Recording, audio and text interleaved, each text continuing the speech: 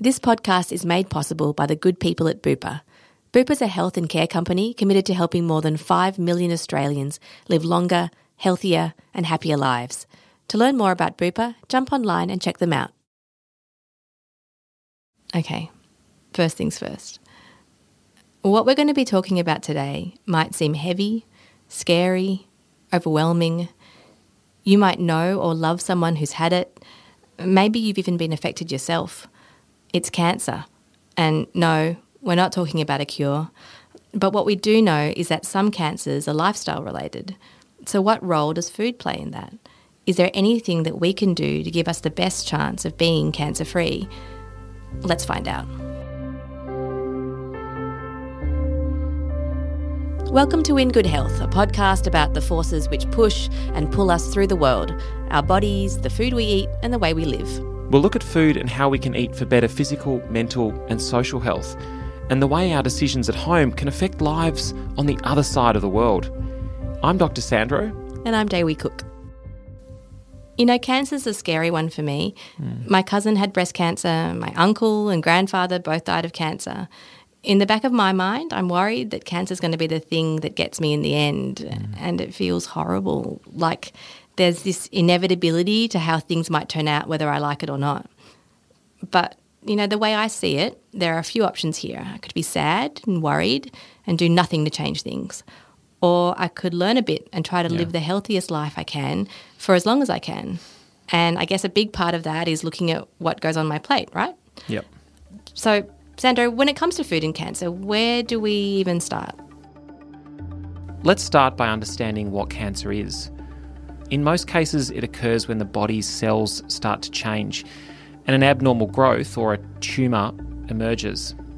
Tumours can be benign, malignant or precancerous with varying degrees of risk.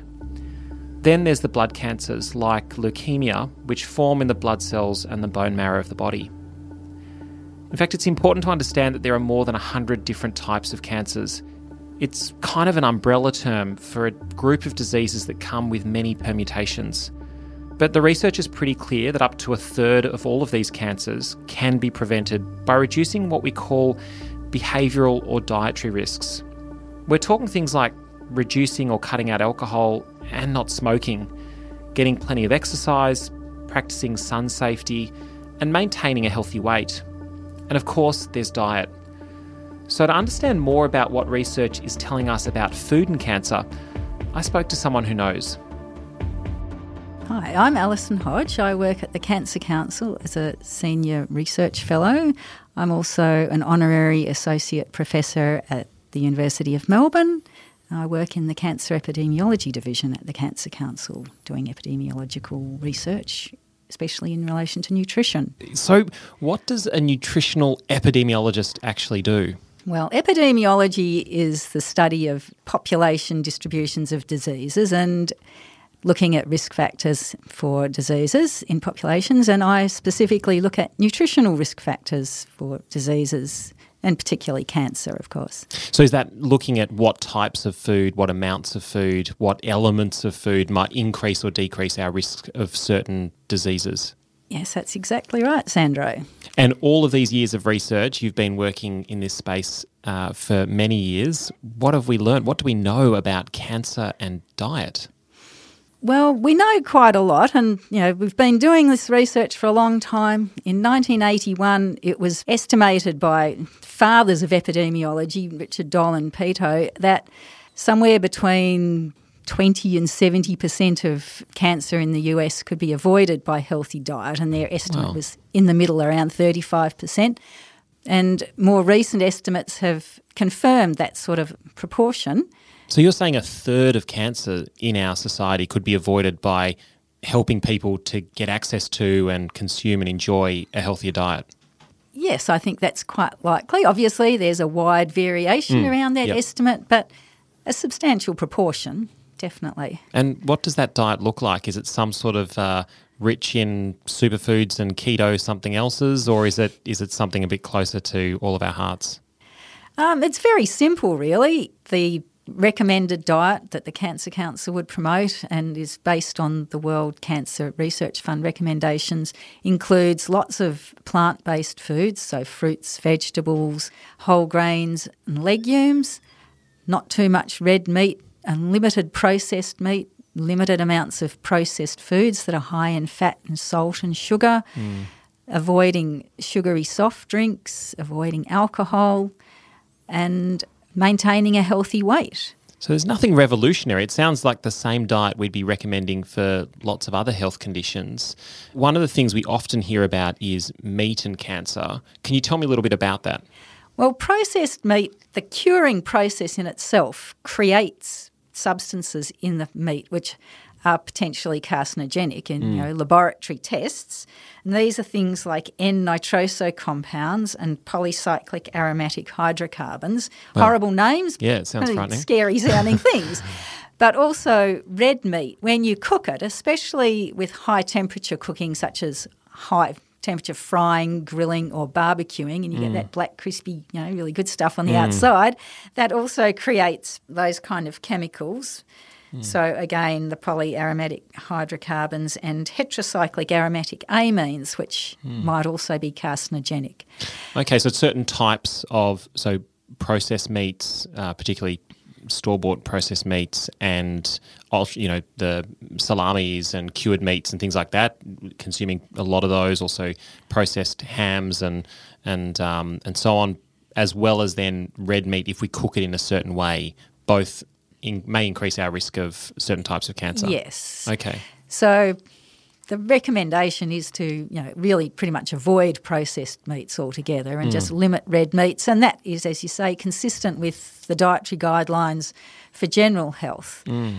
Red meat is an important source of, iron and B vitamins and zinc and so on. So nobody is suggesting that you need to give it up altogether, but not too much, and preferably if you can cook it without too much, blackening and charring, it's good too. And that's what strikes me, is that the diet that the Cancer Council recommends is very similar to the diet we would recommend for heart health or skin health. It's not sort of these magic diets and magic combinations for all the different body parts. It's actually kind of one diet. It makes it pretty simple if you can achieve it, if you can afford it and you can find it and you know what to do with it. But at least the diet we're looking to achieve is shared across all the different body parts. That's exactly right, yes. So the only thing that cancer recommendations have specifically is avoid alcohol as much as possible. Other recommendations, follow the NHMRC guidelines and you can have a few drinks. But in terms of cancer, it's best to avoid alcohol altogether. So less really, or almost no alcohol is best. Optimally, yes. But right. I'm not going to advocate that, liking a glass of wine myself occasionally. And what cancers are linked with alcohol consumption? Quite a few, but the most important would be breast cancer because that's such a common one. Yeah, yeah, we often forget that, don't we? That we sort of think of the throat or mouth cancers or things that maybe get that the alcohol touches on the way down to our bellies, but actually breast cancer is something that I think a lot of Australians would not realise is linked with alcohol consumption. So an important one to remember. Right.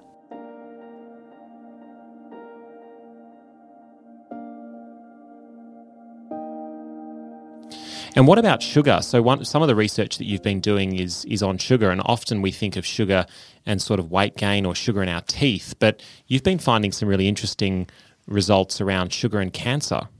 Yes, well, not specifically sugar. I guess our study was on sugar-sweetened soft drinks. Right, okay. So we think that it's most likely something to do with the sugar that is consumed in soft drinks, because that seemed to be the biggest source of sugar for the people who drank a lot of soft drinks.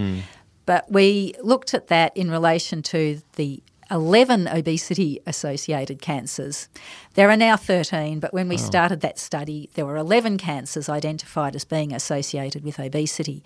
When you say associated, it means linked to. Yes. So like we think there's a link between weight gain and 13 different types of cancers. Okay. So that has been fairly well accepted by everybody, and we put them all together because some of them we didn't have enough people who developed the individual cancers, and found that the people who had drunk more soft drink over time were more likely to get the obesity-related cancers, and that wasn't all explained by obesity. So clearly we know that obesity was driving a large part of that, but there seemed to be something else, and we thought that perhaps sugar, which the soft drinks were providing, could be part of the problem there. And there is no good understanding of why that would be, but it possibly relates to inflammation or insulin and hormones related to insulin that can promote cancer growth. So we definitely recommend avoiding sugary soft drinks, but sugar in other forms as well. So insulin, which is a hormone which is increased when you consume sugar or any other carbohydrate and a number of other macronutrients. So we think there might be some sort of link between insulin, which is sort of a growth promoter, and cancer in some way.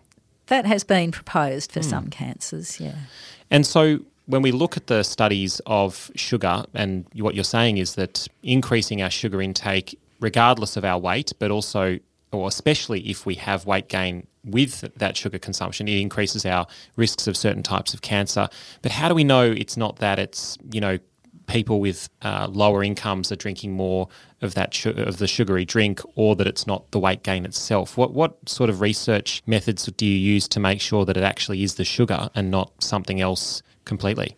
Well, that's a good question, but the way that we do it is in statistical modelling, where we adjust for as many of those other potential confounders, as we call them, that could be explaining that. So we look at, education and country of birth and physical activity and smoking and possibly alcohol consumption as well, that also contribute to the risk of cancer and might vary between people who have different levels of soft drink consumption.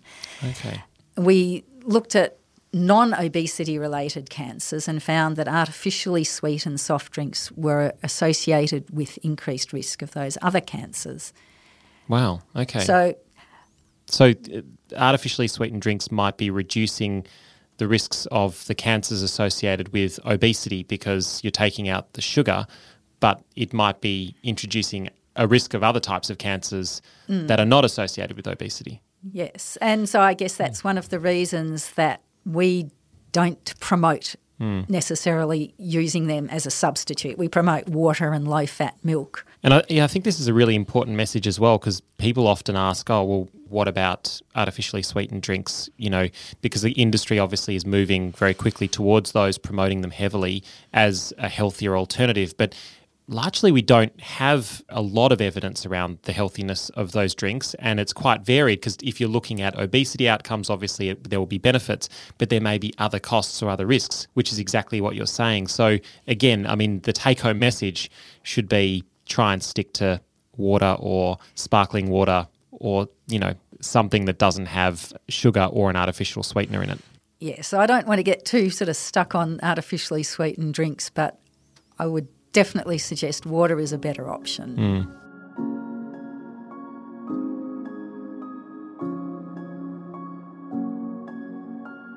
One of the landmark studies that the Cancer Council's been working on is this Melbourne Collaborative Cohort Study, which is massive and also includes particular focus on Italian and Greek migrants. And as an Italian descendant myself, that sounds great for me. But can you tell me a little bit more about the study and what it was looking at, and why so many of my cousins, aunties and uncles were involved? Yes. Well, back in the late 80s, Graham Giles, who was the head of the Cancer Epidemiology Division, was interested in looking at diet and cancer, and because of those figures that I told you before about the proportion of cancer that's believed to be associated with diet. And it was known at the time that people from Southern Europe were healthier than Australian-born people in many respects. And at that time, they were the main migrant population in Melbourne. Now, we didn't have all the various Asian groups that you would include in a study now probably. So it was to get a wider variety of diet. We didn't want just all Australian people who probably ate similarly. We wanted to include Greek and Italian people who we knew had a healthy diet, and the Mediterranean diet kind of comes up in this context, and it's been one that's, promoted for health over a long time. So we recruited, well, not me personally, but You would have been busy, Alison, because you recruited 41,000, Yes. 41,500 people. Yes, So it's a huge trial. We needed all that many people. So they were supposedly healthy at the time, between the ages of 40 and 69 years, and we got them into the Cancer Council and mobile study centres around Melbourne and asked them all about what they ate, and we measured them and took blood samples and, yes, collected as much information as we could, and then we just had to sit back and wait and see what happened. And it took at least 10 years, possibly a little bit more, before we had enough cases of cancer to actually start doing analysis. And the first things that we started with were those more common cancers, so breast cancer, bowel cancer and prostate cancer. And it took that long to get enough cases. And since then we've been doing a lot of work on a lot of different risk factors, including diet. And one of the earliest studies that we did was about red meat and bowel cancer, and we did show some evidence that red meat was associated with colorectal cancer, which now contributes to those large reports like the World Cancer Research Fund's study that promotes healthy diet recommendations for avoiding cancer. And similarly, our soft drink work has contributed to the evidence in that recommendation. And this is such a great example of how important research is, but also how long research can take. I mean, you had 41,500 people that you had to go and collect information from. You establish what's called a cohort, which is a group of people, and you want some differences in there, because if everyone's the same, then you're not going to have the diverse sort of genetic and exposure differences, diet differences that maybe allow you to then compare when they start to develop cancer 10, 15, 20 years later. As you would expect in any population that size, there'll be a certain number that start to be affected by a whole range of different disease outcomes, and eventually, as everyone does, their life will come to an end. And then you try and work out, well, what are the differences and what are the exposures along their life course earlier in life that might explain, that might cluster, that might start to piece together where, what are the things that are increasing their risks of certain types of cancer. And it's incredible to think that investment of the Cancer Council of 15 or 20 years to now start be getting such rich information that we're all benefiting from,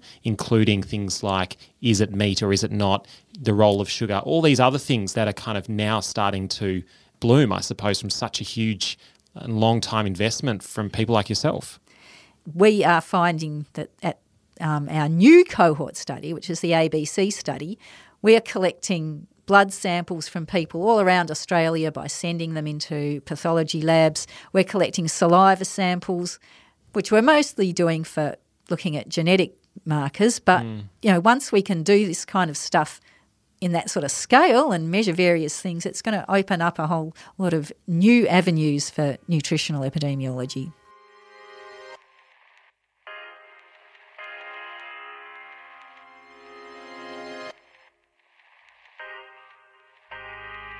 So for listeners who are healthy, going about their lives, but obviously we're all concerned about the risk of cancer, whether it's for us or for the people around us, what are some simple things that we should all be trying to do if we can to reduce our risks of cancer when it comes to the food we eat or the food that we eat with others?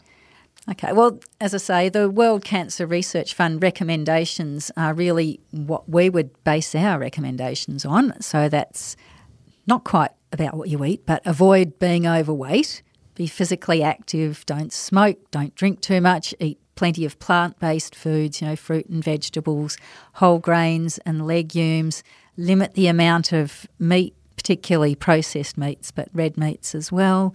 Avoid processed foods that are high in fat and sugar and salt, and avoid sugary soft drinks.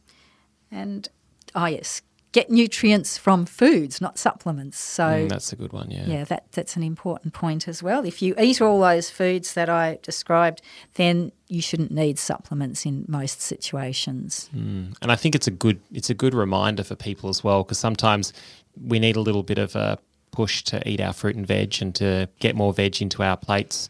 And things like heart disease or maybe even weight, they can sometimes feel a bit overwhelming and a long way off. But I think many of us would have had some experience directly or indirectly through friends or family with cancer. And I think knowing that there are things that we can all do or try and encourage each of us and our families to do simple, small things in our day that might reduce our risks is really empowering. And if people want more information, there's loads of incredible information on the Cancer Council's website and the Live Lighter website, and we'll have those links available. And there are recipes and ideas and tips and hints all put together by professionals from the Cancer Council and their network of partners. So awesome work.